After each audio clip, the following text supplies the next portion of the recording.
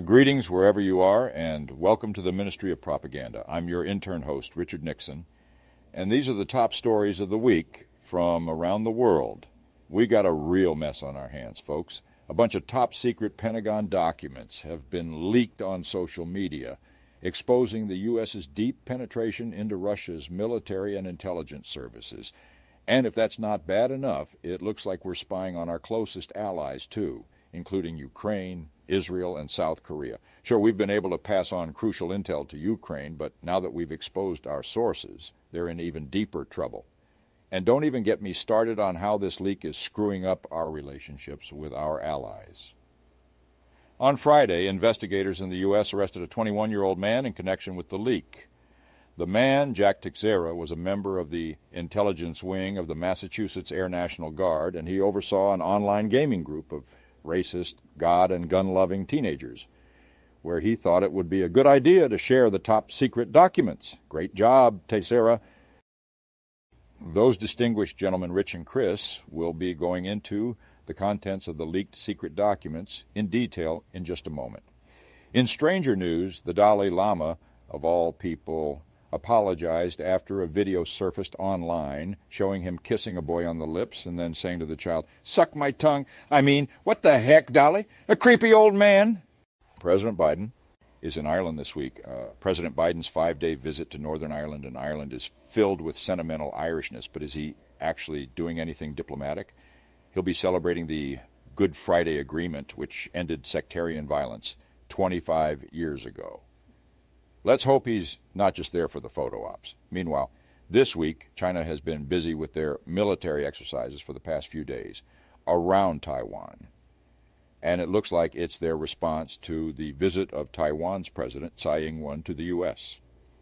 They're doing air and sea combat drills on all sides of Taiwan, and they're even having a live fire exercise near Pingtan, a Chinese island facing Taiwan.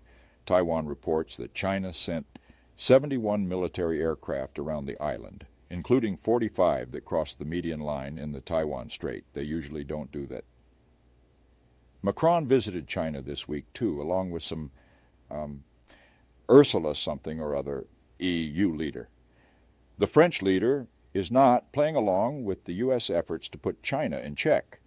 Macron's European priorities are different from the U.S.'s.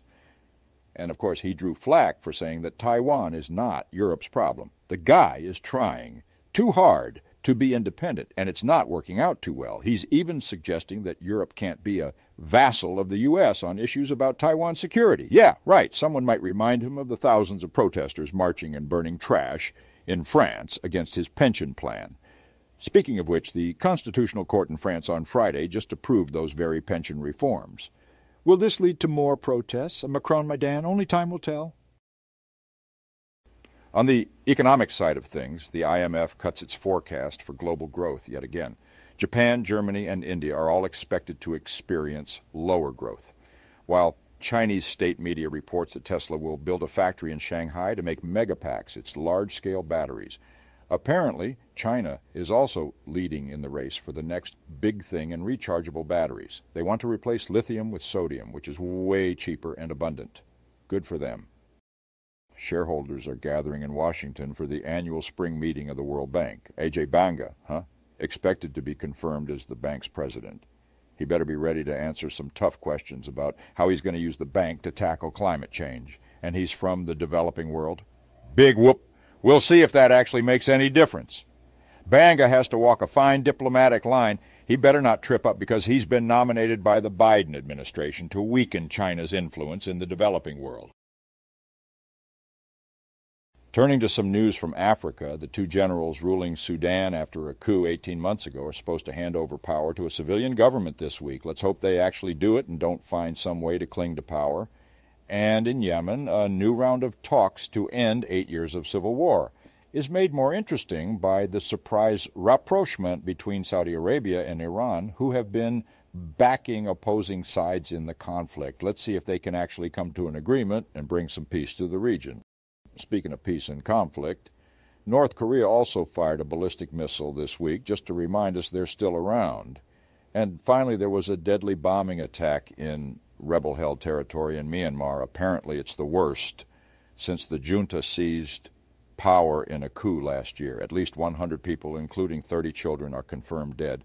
Will the violence in Myanmar ever end? It's unimaginable to me that someone could carelessly drop bombs in Southeast Asia. Well, that's all from me for this week. Please like, share, and subscribe. Now, over to our hosts, Rich and Chris. This is the Ministry of Propaganda helping you think. Thank you, Richard Nixon. Yes, tonight we are going to be talking about the leaked documents that have come out over the last sort of week. Even though they've been sitting on Discord servers and War Thunder servers and chats of games, video game chats for a few months, they've all come out, these leaked documents, which we've all been hearing about, which do give an assessment, a very top secret and secret assessment of the situation in Ukraine, at least from the NATO side, from the US side. There are over 100 documents that were leaked. We haven't been able to access all of them yet. If we get more, we will obviously go through them. But we're going to look at about maybe 6 or 8 of the main ones, which have been published on the New York Times and shared elsewhere. Primarily, we've got some from Glenn Greenwald, the famous journalist who also helped out with Edward Snowden. But yeah, Chris, so pretty excited to go through this. It's a very interesting leak. What are your initial thoughts on this? Yeah, so straight away, the fact that you've said Edward Snowden, one of the sections of these leaks obviously deals with what's apparently been a revelation again, that America's spying on all of its allies. Obviously, everyone seems to have forgotten that this was already common knowledge news. Edward Snowden showed us, I think the Simpsons movie showed us before that. We know at this stage that America spies on everybody. It's almost quite embarrassing that this got pulled up and questioned with Biden whilst he was stood next to the president of Ireland, having to defend the fact that he's spying on his allies yet again. So it is incredibly embarrassing for anybody in the American government today, and all around quite a hilarious development. Yeah. I suppose we should just deal with this one while we start on the validity of these documents. So everyone keeps referencing Operation Mincemeat, which was the operation to stuff a bunch of seemingly important battle plans relating to D-Day in World War II into the body of a sailor and putting him in an officer's uniform. And the Germans found this body, and it was designed to be a decoy so that they thought that the landings in World War II, D-Day landings, would happen in Calais and not at Normandy. So everyone keeps referencing that, don't forget this kind of happens, this kind of thing happens, misinformation. So that is still actually a discussion.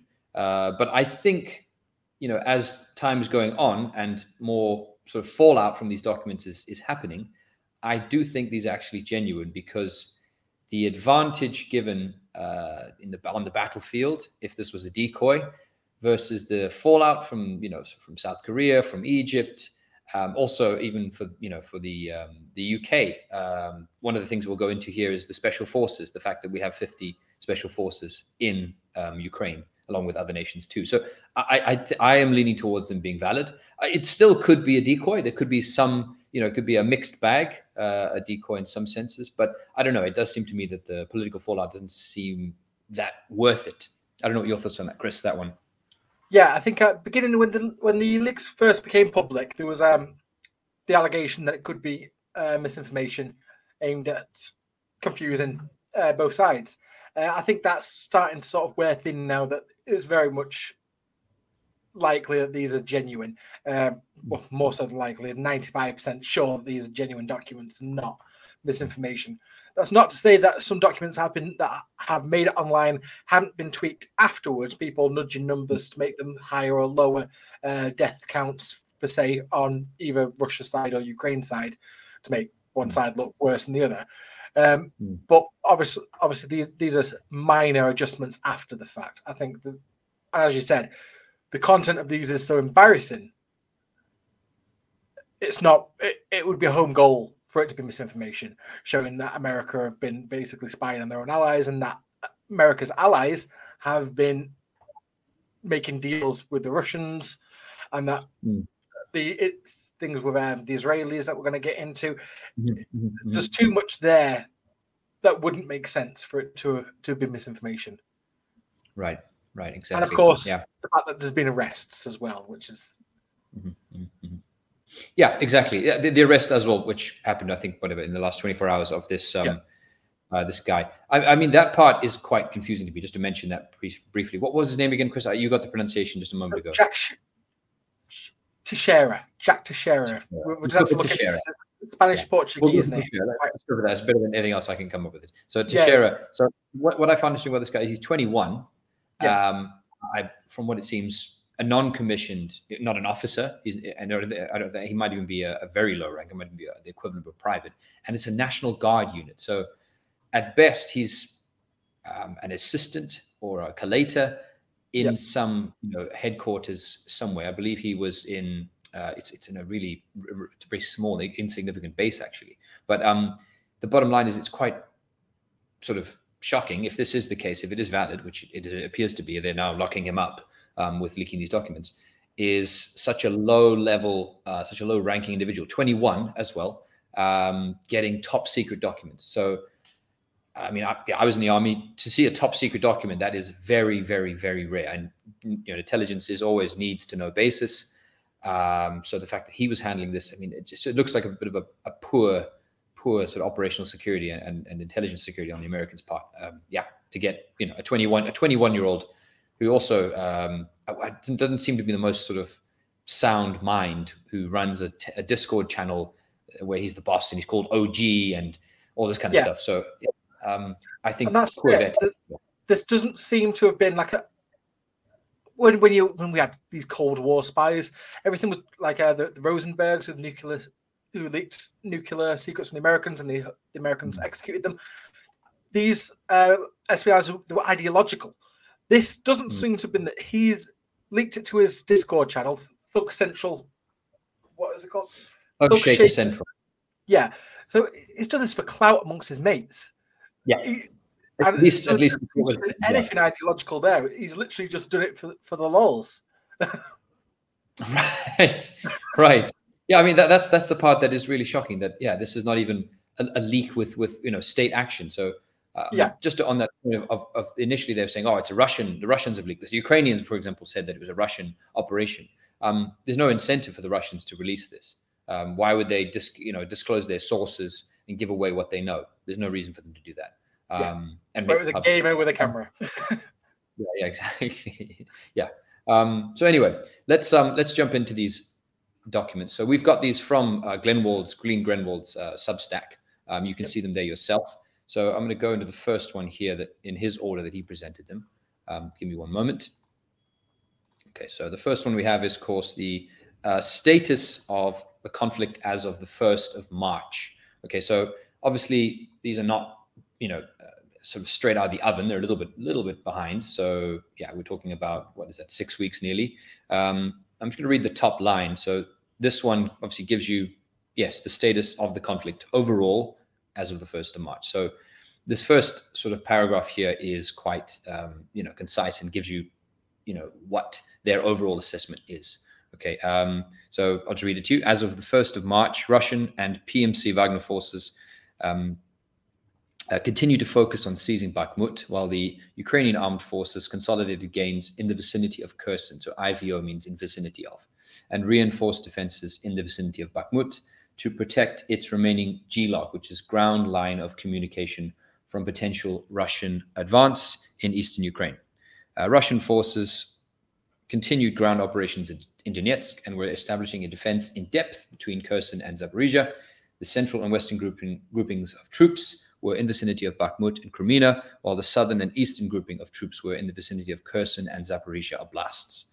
Okay, so, I mean, nothing overwhelmingly interesting actually from that line there, even though this is top secret. So bear in mind that, this is the first time I've seen a top secret document. In the UK, top secret documents are actually pink. The paper will be pink, but this is American, so I guess they don't follow that rule.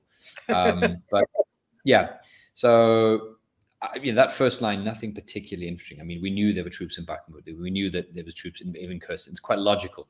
And then you've got, your map here, right? So you can see the green is where the Ukrainian assessed forces are, and red, obviously, with disputed territory, disputed areas, and whatever. A bit of a mess here, so we're not going to go through all of that. But you can see the Ukrainians do have an importance on Odessa, so they've got a big cluster there.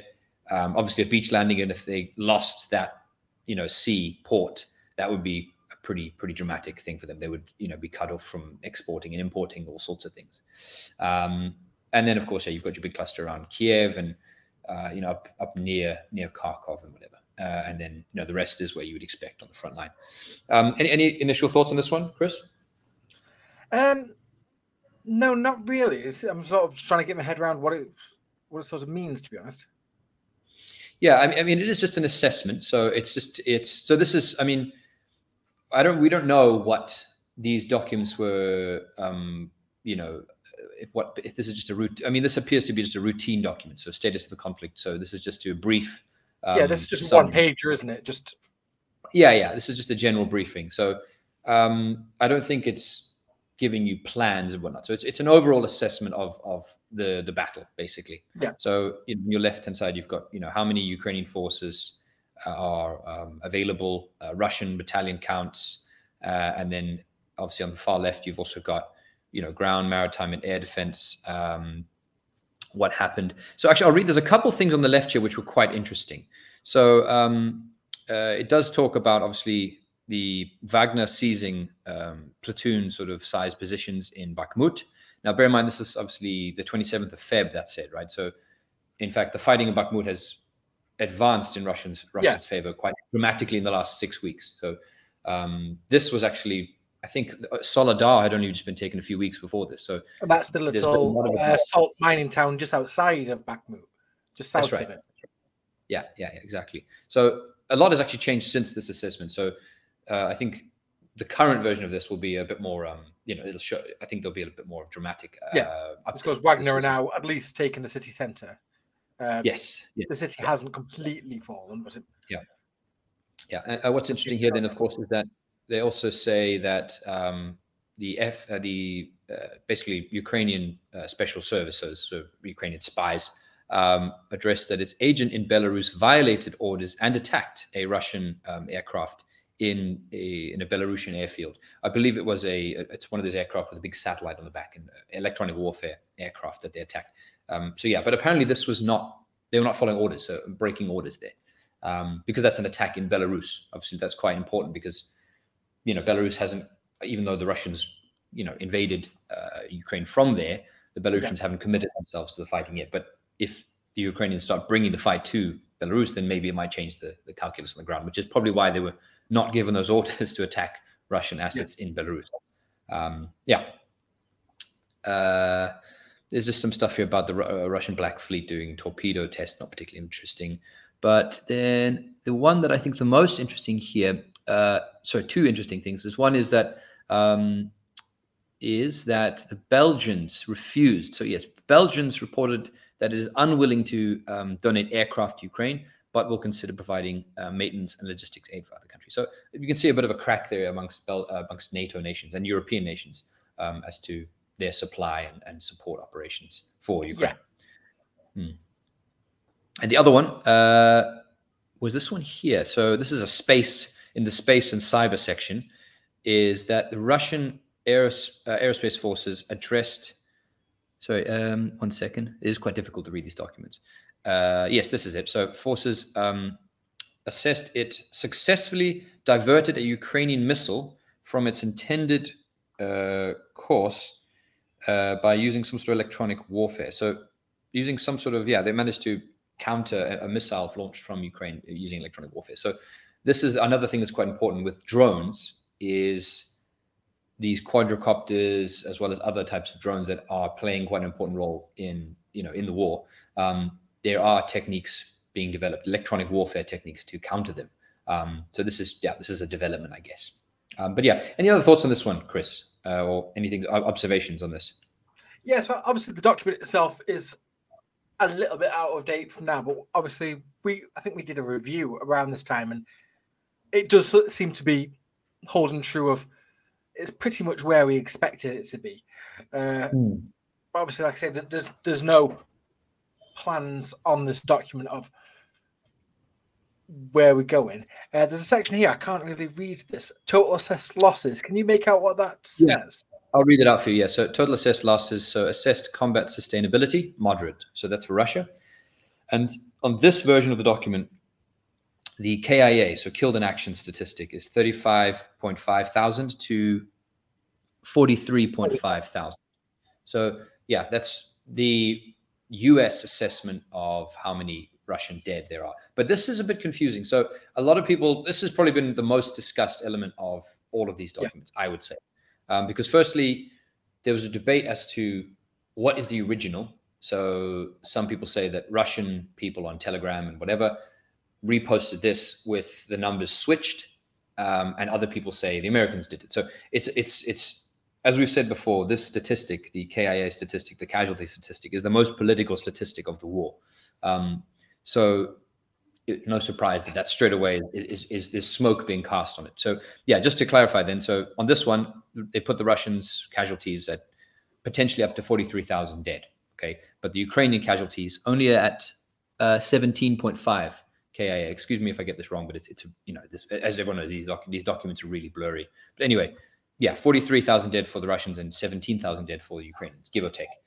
That does seem like a fairly realistic number. Like, realistically, the attacker takes more casualties than a defender. So it makes sense for it to be this way around. Yeah. I mean, if this is accurate, if we recall when we did our 1-year review, your total casualty rates, both sides were actually quite similar from various sources. So both were over 100,000, maybe 150,000. But if we assume that, those are correct, then what we can see here is that if this is accurate, that the Russians are less able to save their wounded. So their casualties have a higher death rate. This could be true. I mean, yeah, if this is accurate. I mean, yeah. Bear in mind also, even though this is a genuine document, the assessments might be incorrect. So so that's something to consider. I mean, we all remember Iraq, right? So that was intelligence. And that's also something I suppose that we're going to get in short with the debate that's going on within Russia at the moment of the allegations that the FSB have been given incorrect numbers of Russian casualties. But the issue seems to be because there's so many agencies and so many factions fighting on the Russian side with Wagner and the conscripts, the professional soldiers, and the ones who were brought in from the prisons. There's the issue of double counting, and of course, certain agencies not knowing what counts. If you're saying, well, how many dead soldiers have we got? So what do Wagner class as dead soldiers, or are they counting their own? Yeah. And of course, I mean, statistics, all right. Also, how you count things. Statistics are always, what is it? Lies, damn lies, and statistics. So there's always different ways of counting things whenever you come to assessing anything. Yeah. So I believe there probably is a lot of confusion over that. And then also you have the the DPR forces. Are they counted as Russian casualties? Are they separate? If you count those in, that would give you a higher Russian total, I think. Of course it would. They're on the ground, they're fighting.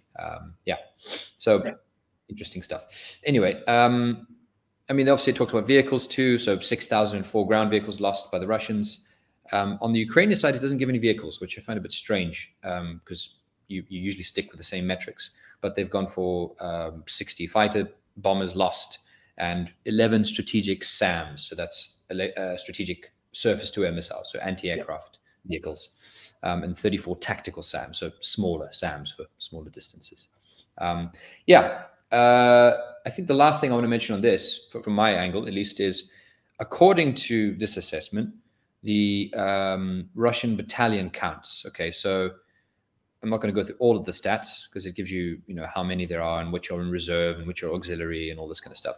But it's the commitment rate. So committed in conflict, they say 527 of 544. I believe that's what it says, which is a 97% commitment rate. So obviously that's not the entire Russian army. There's obviously loads and loads of Russian forces still in Russia.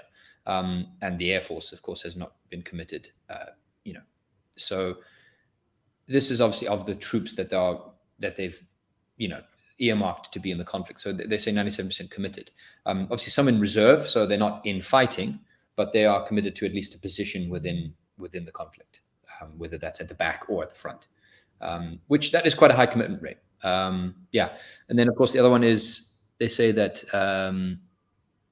so located inside Ukraine, 474 out of 527, 90% committed. So either of those statistics, whatever they mean, obviously, I might be a bit rusty on exactly the difference between committed and committed in country or located inside country, but it's 97 and 90 according to the Americans, which is high. If it's true, it's a very high commitment rate. So it says to me that there's not a lot of Russian, a reserve to commit, so extra reserve. So if the Ukrainians do get a big boost, the Russians are going to need to also either dig in and absorb the push, by holding ground and fighting defensively, or they need to have another, big recruitment drive, another mobilization of some sort. Yeah, and that does seem to be what the whispers on the Russian side are at the moment of another mobilization coming.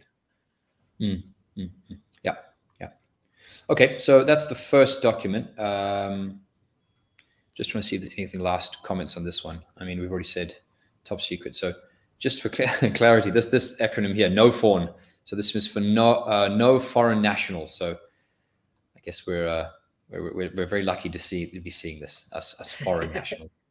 Anyway, there's a whole lot of acronyms here. It may just be worth just mentioning it here then, just as you've said that, is we're not entirely sure of the legalities of what we're doing. The leaks out, but that doesn't make these documents any less top secret. I'm pretty sure as far as the Americans are concerned, these are still top secret. They haven't been declassified just because they've been leaked.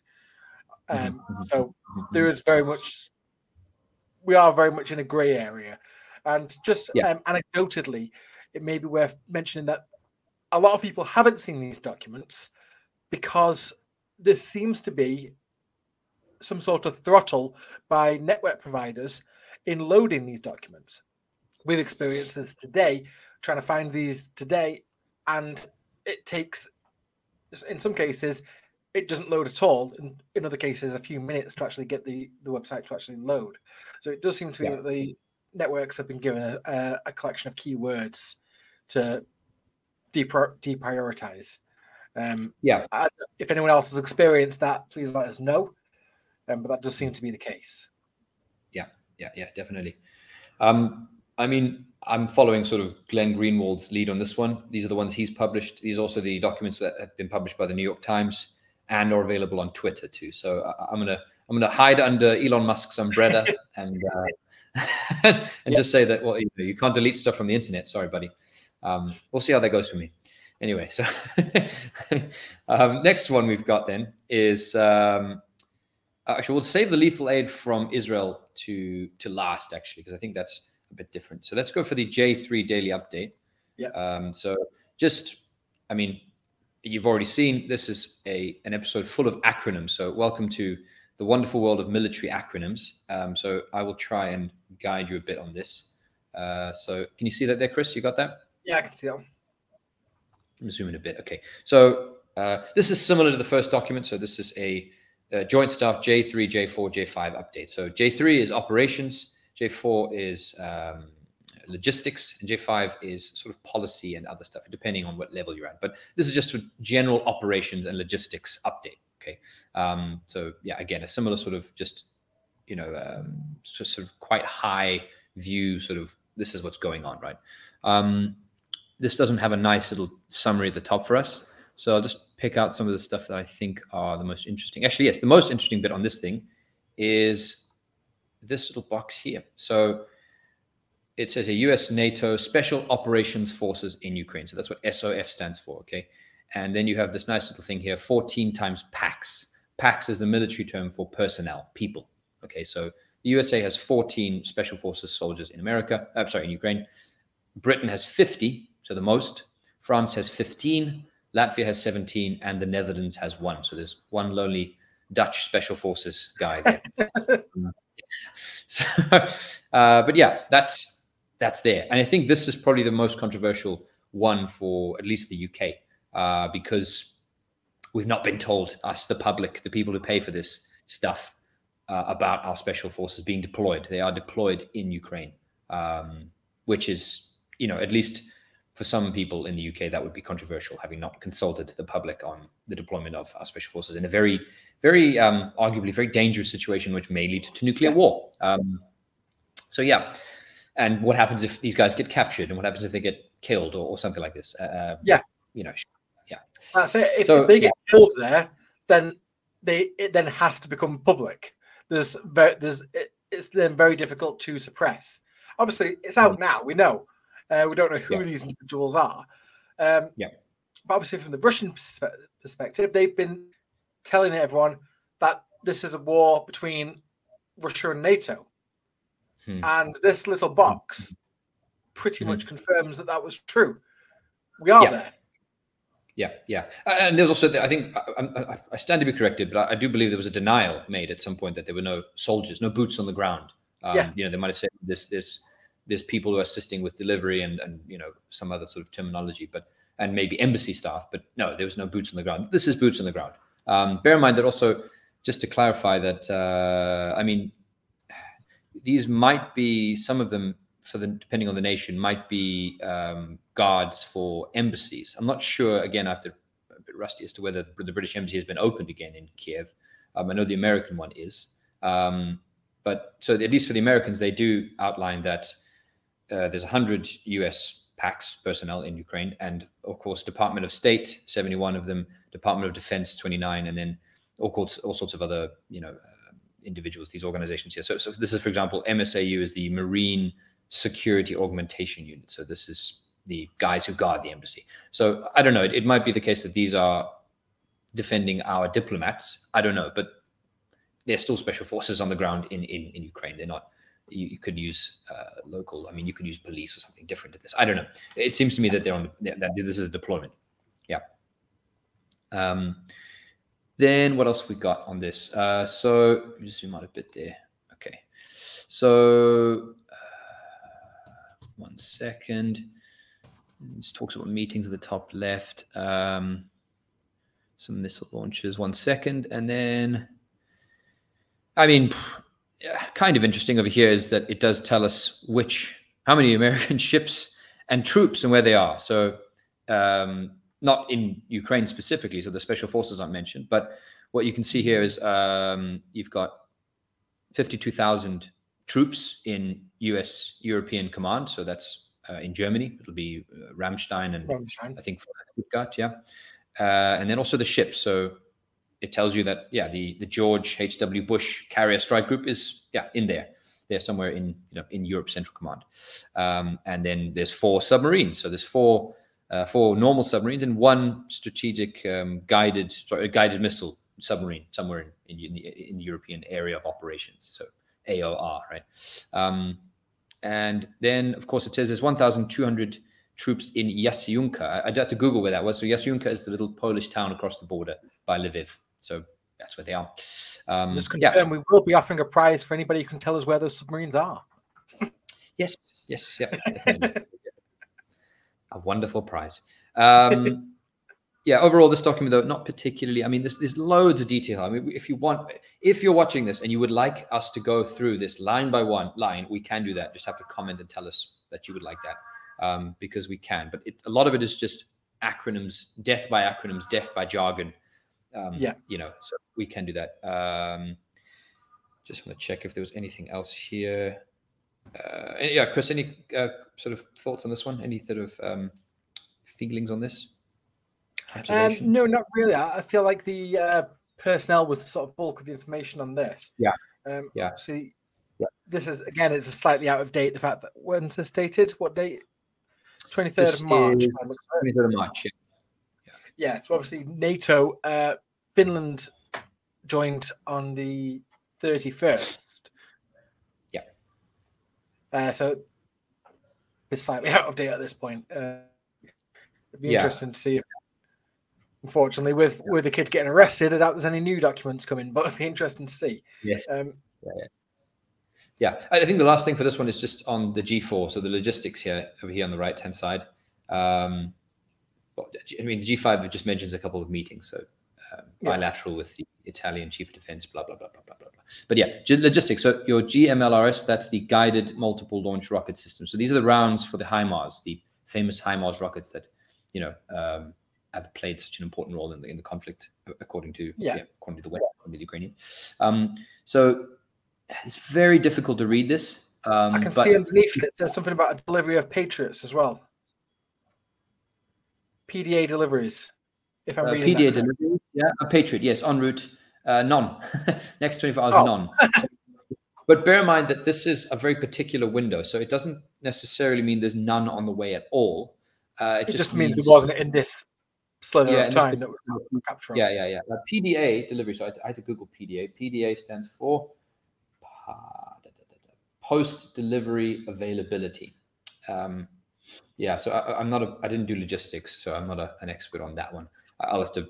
I don't know whether that means that there's none coming at all, or whether it's this window. I would think it's this window, this particular period, because if you look later, you'll see we discuss the air defense. It seems they are sending Patriot stuff. Anyway, but the this on the right-hand side has got a date, and I think this is the last delivery date, because if this is March 23rd, then 18th of March, it can't. I thought some people have been saying it might be an expiry date when they're going to run out of rounds. It's not, because this is already after the fact. But you can see this kind of sort of firing rates here. So we're not going to go into the artillery sort of discussion yet, because I think I haven't got the Russian statistics, but everyone knows, it's been commented quite a lot, that the Russians have far more ammo and are firing a lot more artillery. Which is, we've talked about this before, that the sort of quite obvious reason for that is that the Russians stockpiled from the Soviet days, everything, all that stuff's still good, it all still fires, where America seemed to be much more of a, as they were with COVID masks, just on time and just enough sort of economy. If something's out of date for the Americans, they simply throw it away and replace it with a much more high-tech, more expensive, but it means that everything's so finite for them. I feel like this situation that we're in now might be a catalyst for that, for a change in mentality going forward. It won't help them in this war, but it might help them in the next one. Should we move on to the next one? We've got the combat makeup. Okay, so this one is quite. I think this one is really interesting, actually. This one talks about the upcoming April or spring offensive, I should say. So let's get that up in here. Combat makeup. So this one talks about basically the readiness and what the upcoming spring offensive will have. So vehicles, where they're being trained, how many sort of, basically any issues with ammunition, training readiness rates, equipment readiness rates, and then just sort of other things, where they're being located and all sorts of stuff. So it's quite a mess to look at. So let's not get lost in the woods on this one. So what I'll say is, or bring your attention to, is you've got your January, your February, March, April, and over here, then your notes. Okay, so if you see on the top right there, you've got your spring offensive on that red sort of orange bar, and 31st of March and 30th of April. Okay, so I'll read the first line of this, and that'll then obviously, all fall into place then. So as it says here, based on known contributions, training pathways, and projections, 12 combat credible brigades can be generated for the spring counteroffensive, 3 internally by Ukraine, not depicted, and 9 are trained and equipped by US, allied, and partner. Of the 9 brigades, 6 brigades will be ready by the 31st of March, and the final 3 brigades by the 30th of April.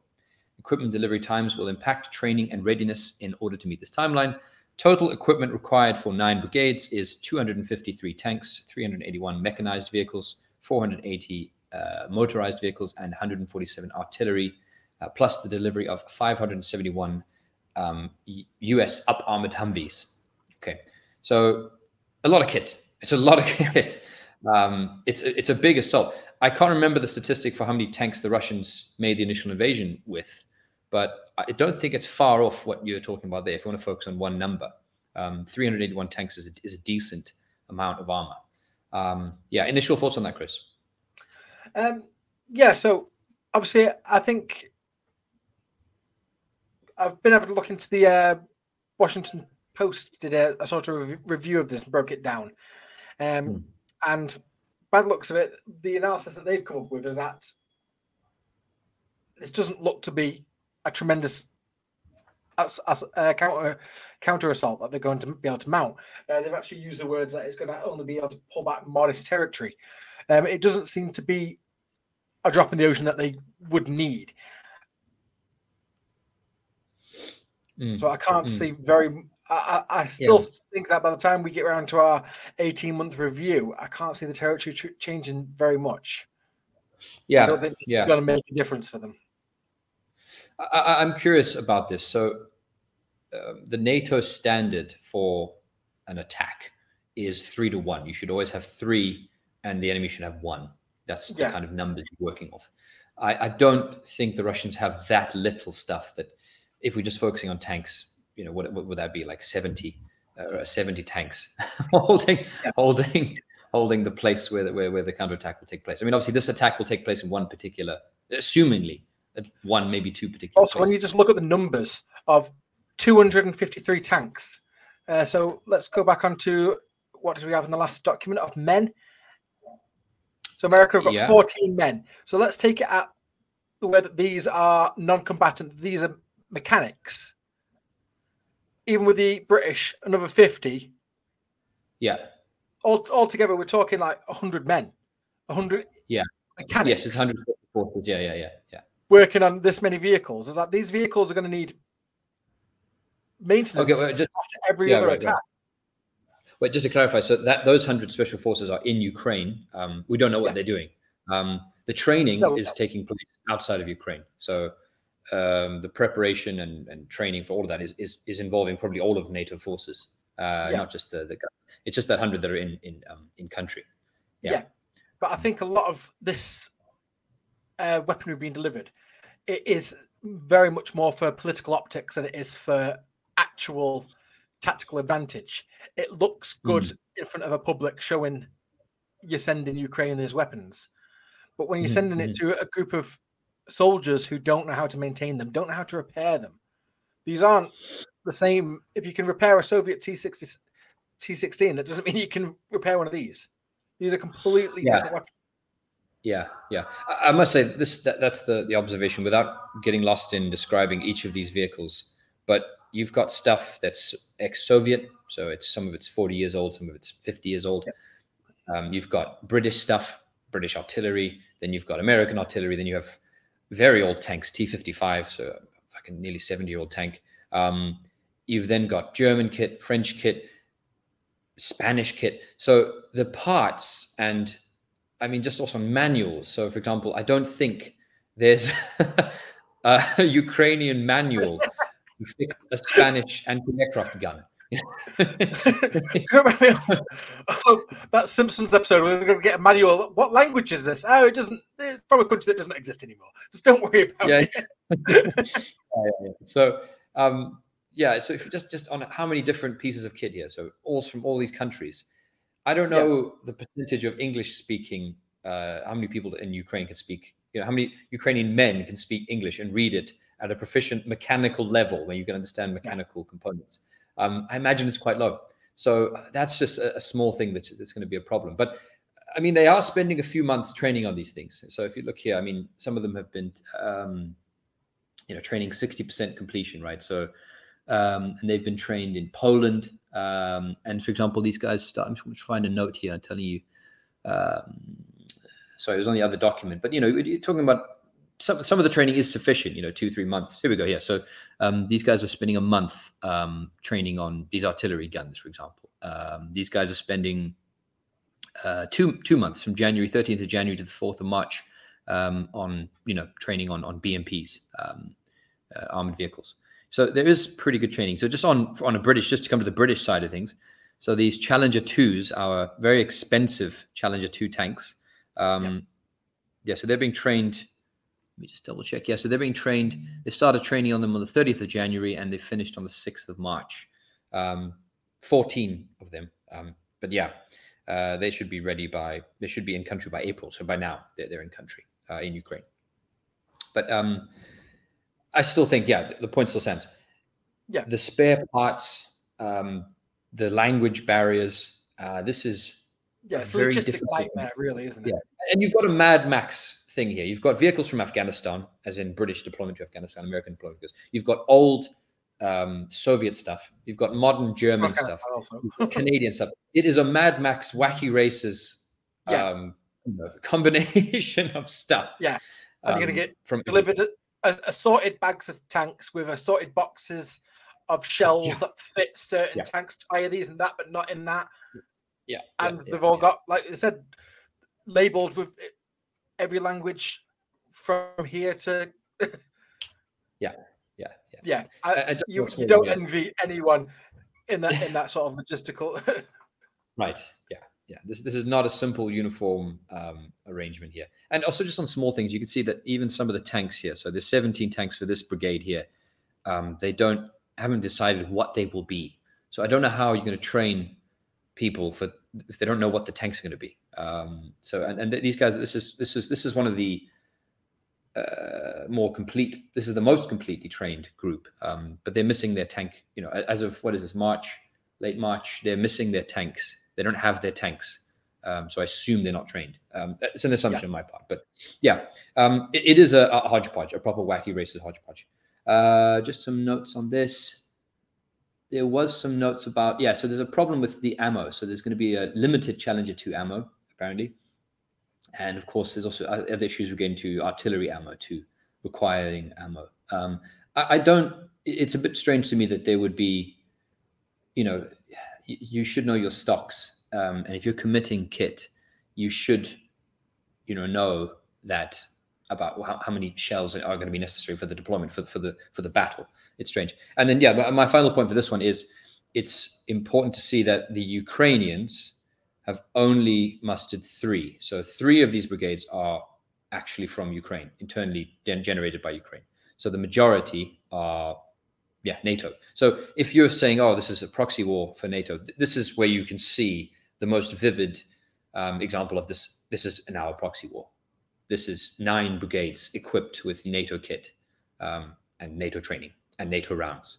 I'd say this is the most vivid depiction of the. And exactly, and this is exactly what the Russians have been saying. It reminds me of a joke that is currently going around Russia that America will fight Russia until the very last Ukrainian life, and that seems to be exactly what they're doing here. And it's really is clear as day for anyone who cares to look at this point that this is a war between Russia and NATO.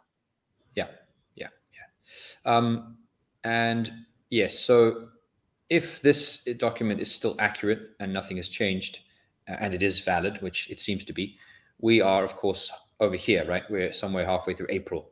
So the only stuff, so basically those 6 brigades are ready and I assume deployed or en route to be deployed. Yep. And your then remaining 3 brigades, so of the 9, will then be ready in 2 weeks. And that then fits into your spring offensive somewhere. So if this is accurate, we should see the spring offensive after the 30th of April. I don't see why they would not wait for the remaining 3 brigades to arrive. Yeah. And it's interesting that in terms of the ammo, this confirms the story that came out a few weeks ago now that was shunned by the Western governments, that they were running out of ammunition. And this just confirms that does seem to be the case. That obviously, like we said, because Russia have got these stockpiles, America don't. And it seems now that they are very close to completely depleting their stocks, basically. I also think that's what people deducted from that 155 millimeter ammo as well. That chart too, the heavy artillery shells. Yeah. Okay. Should we jump onto the air defense? The next one is the air defense, and then we'll go on to the lethal aid from Israel one. The air defense one is also pretty good. This one is basically showing you when they are going to run out of ammo for the anti-aircraft guns. It's pretty. I mean, I think this is probably the most alarming sort of document. So secret, this one, consolidated UAF air defenses. I'll read the bluff. So current Ukraine air defense plan balances limited resources to protect critical national infrastructure, population centers, front line of troops, and other key assets across Ukraine. Ukraine's ability to provide medium-range air defenses to protect the front line of troops will be completely reduced by May 23. Ukraine assessed to withstand 2 or 3 more wave strikes. As the first layer defense munitions run out, second and third layer expenditure rates will increase, reducing the ability to defend against Russian aerial attacks from all altitudes. So remember that date, May 23, is when this assessment says they are going to have reduced anti-air capabilities. And as it says, will increase, reducing the ability to defend against Russian aerial attacks from all altitudes. So as we know, the Russian Air Force has not been committed as heavily as it could be to this fight, primarily because of air defense, because the Ukrainians have good old Soviet, S-300 anti-air, which is enough to keep them at bay, or has been at least so far. But that date there, 23rd of May, is very important, because if you just remember what we just saw, April 30th is when the last brigade is ready. So they have 3 weeks then before they're going to start running out of decent air cover.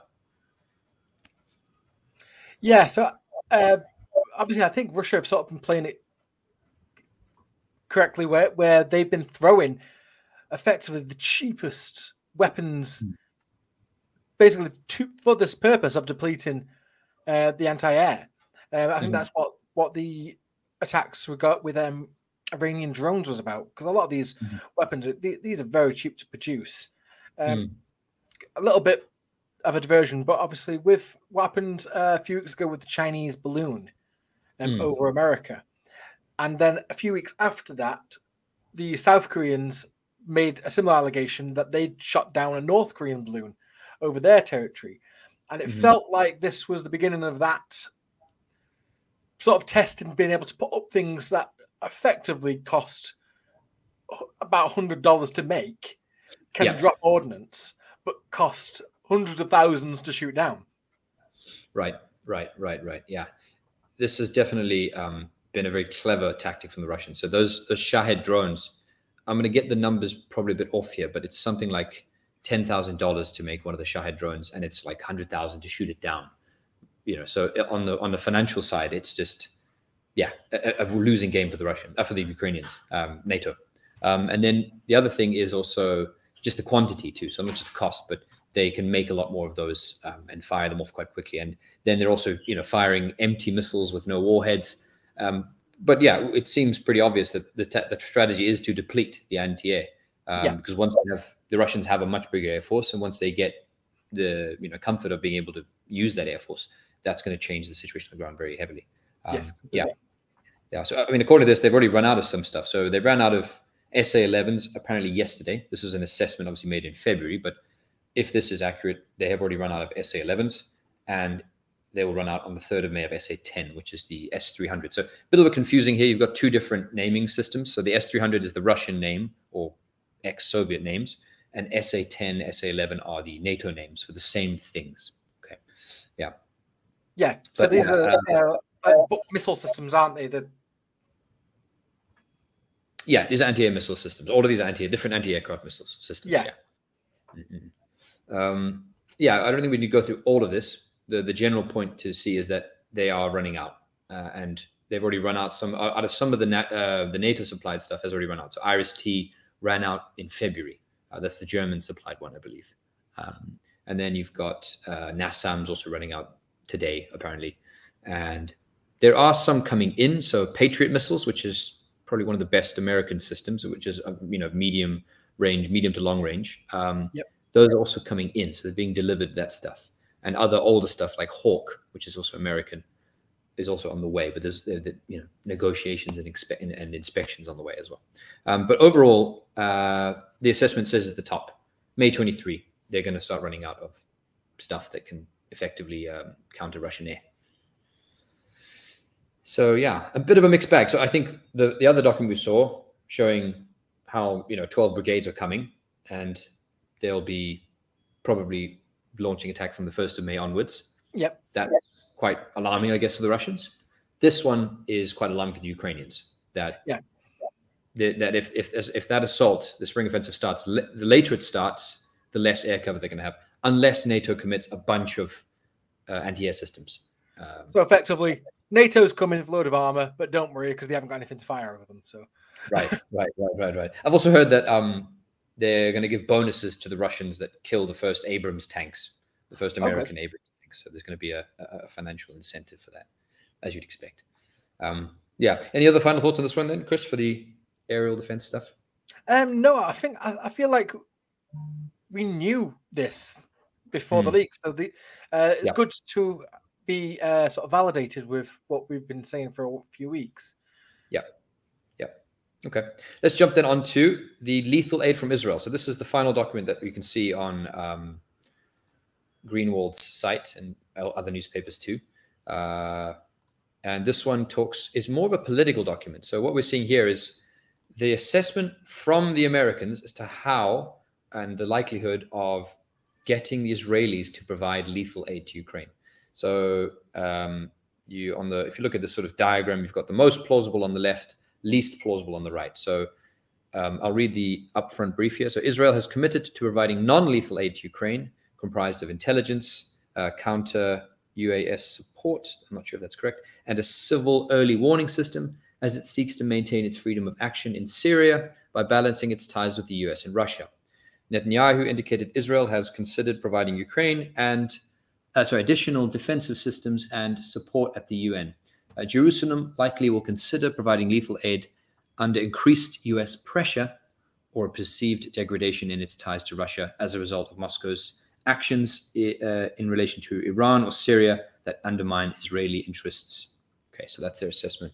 So their most plausible situation is that they see Jerusalem adopts a Turkish model for Ukraine aid, what does that mean? It means Israel adopts Turkey's model, which is they do sell lethal aid defense systems or provides them through third-party entities. It openly advocates for a peaceful end to the conflict and offers to host mediation efforts. So yeah, Turkey still does have decent relations with Russia, but they do give those Bayraktar drones to the Ukrainians. So This is their most plausible thing. Next one, Russia expands strategic assistance to Iran. So I'm not going to go through each of these, but basically their second most plausible thing is that if Russia starts giving fighter jets to Iran, then the Israelis would then give more lethal aid to the Ukrainians. So tit for tat, right? Option 3, which is now less plausible, is Israel expands outreach to the US in relation to basically Russia giving, conventional weapons to Syria, as well as, so basically, if the Russians give better stuff to Syria, then the least plausible is if Russia gives like SAMs or S-300s or S-400s to Iran, and other sort of, I think it says metal alloys, so advanced stuff. So if the more the Russians give to Syria and Iran, basically, then the more Israel will give to Ukraine. So that's the best way to look at this document, the simplest way to look at this document. Yeah, this is top secret, by the way. Yeah. Any other thoughts on that one? Because obviously Israel have got the Iron Dome.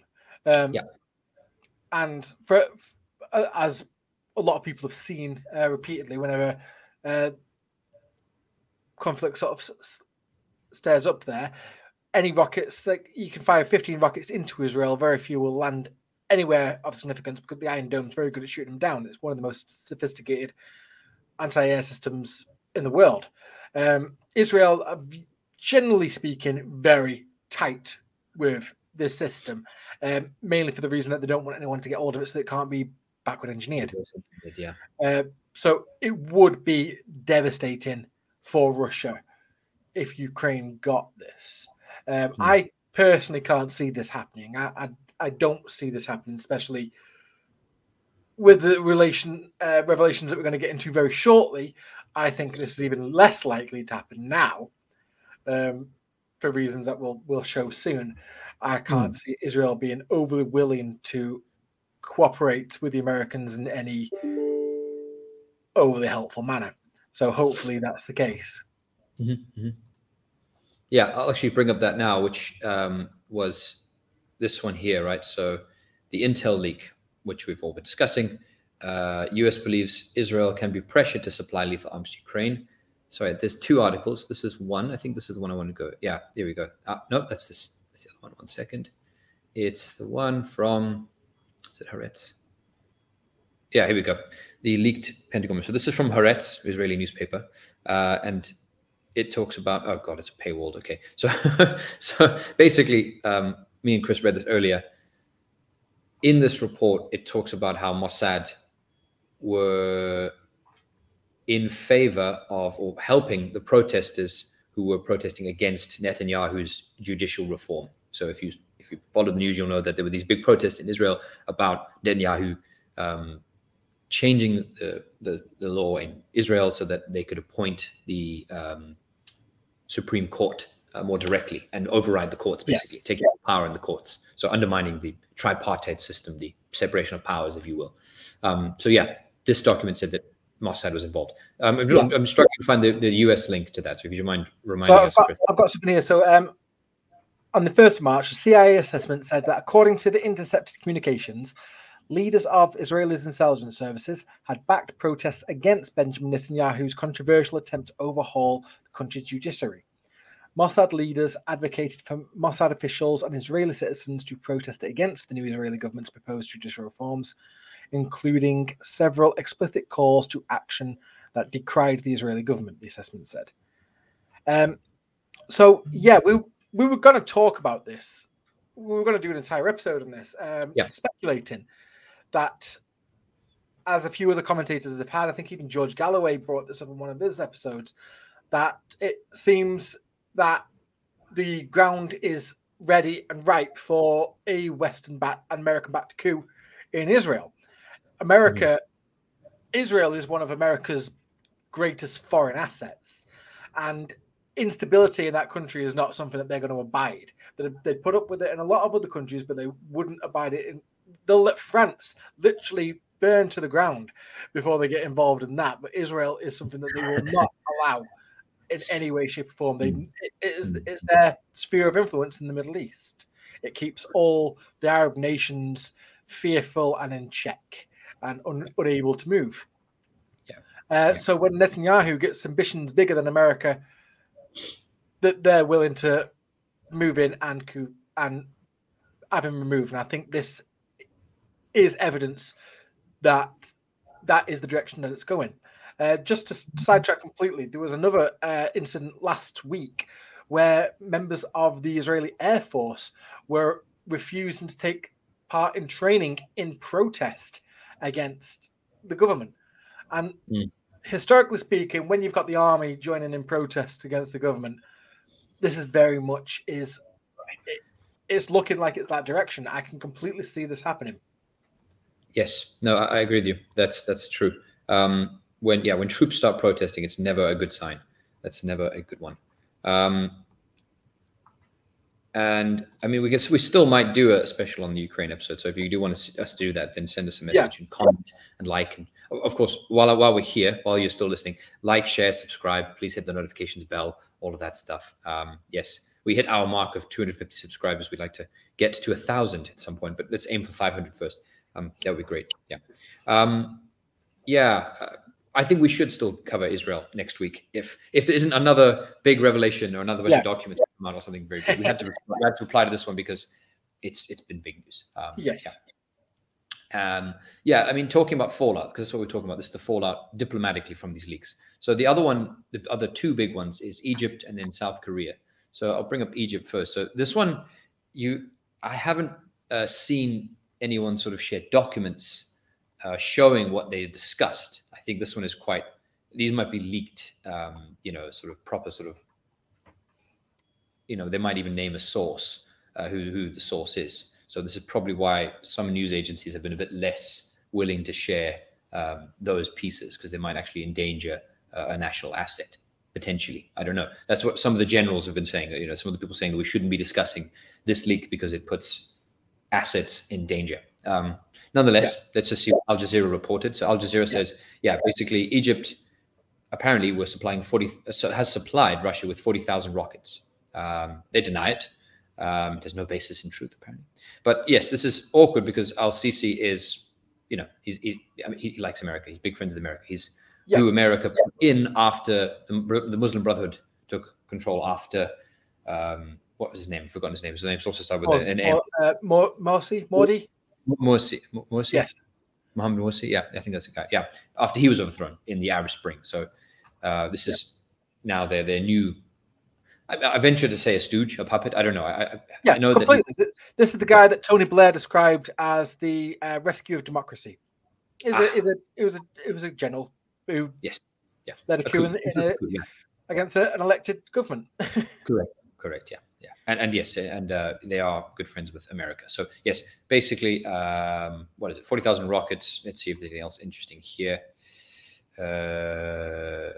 Artillery runs and gunpowder. So yes, basically, this is the awkward one because Egypt, has been in trouble for this one. And I think, the thing is that the US knew that they had given them the Russians, that the Egyptians had given the Russians rockets, because this is a US leak. So it's not a surprise to the US government, but it is awkward that everyone now has to address that. And also the Egyptians know that they know. So,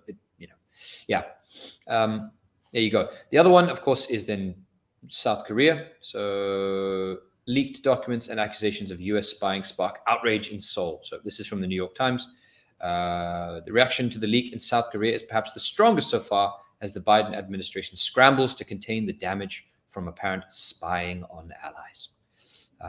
Any thoughts on this one, Chris? Yeah, so this one I find really interesting because a lot of people in the West don't know too much about South Korean politics, especially in the sort of socialist left. Then they know as much about South Korea as it's a Western creation and effectively was a puppet regime of the West as a bulwark against the communist North. The interesting thing is, in the public, that is also the perception. To a lot of people in South Korea, they feel that America have a disproportionate control over their politics. So this hitting the media as it has, I think, is going to inflame a lot of tempers in the South Korean population, and it's going to upset a lot of people who are going to be saying, why our government clearly knew this. There's no way the South Korean government didn't know that they were being spied on. The question would be, why didn't we act on it? And what are you going to do now? Are you going to tell the Americans to leave? Is there going to be any public reprimand at all? Or are the South Korean authorities going to brush it under the carpet? And unfortunately, I feel like it is going to be the latter. I feel like it's going to be a case of, as you said, everybody knew about this. This leak is the only people that are surprised by this. What's in these leaks is the public. Governments already knew all this information. Now it's in the public domain. Now the question is, well, what are you going to do about it? Yeah, absolutely. Just to give the substance of what apparently was in the documents. So it all comes down to artillery shells. Those 155 millimeter artillery shells we discussed earlier. So the US has been pressuring the South Koreans to send these things. And the South Koreans have been saying that they would only do it if the end user was either the US, so we'll make the shells and we'll sell them to you, only if they go to America, you are the end user. Or another deal was that they would be sent to Poland. But everyone knows if you're sending shells to Poland, I mean, they're probably going to end up in Ukraine. That's almost making it sort of say like, promise either you're using it or promise you'll never tell us who's using them. We've always got deniability that we can say we did not arm Ukraine. We just armed somebody who's arming Ukraine.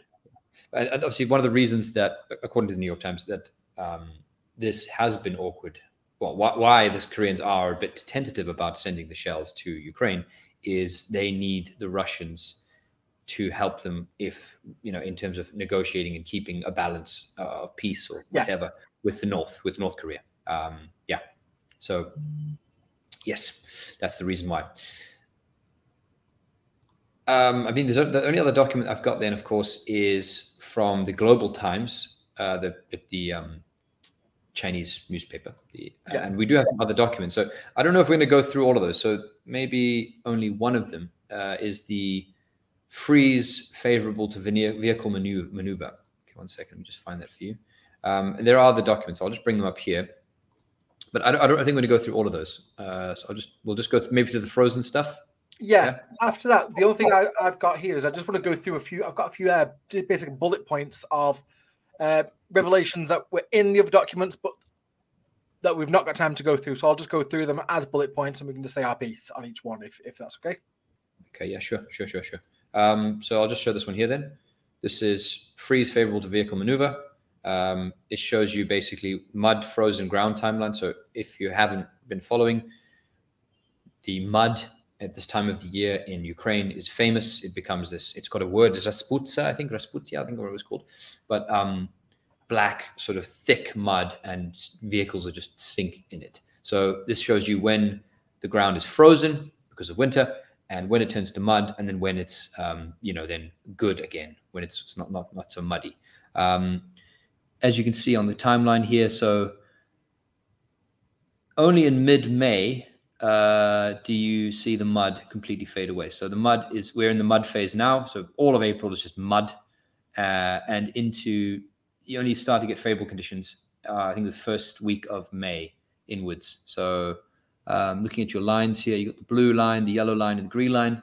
So on where the fighting is, so Donetsk, for example, if we assume, based on these other documents, which we're not going to go through right now, they're focused on Donetsk, and they're focused on also Kharkov axis here, is that, which would be the yellow line, the mud is only going to start being a factor halfway through May, and then the green line, that's to the north, blue line. So blue line, less of a problem. So yeah, realistically, again, coming back to that 30th of April point, which all the brigades are ready, the mud is only favorable a week later, let's say.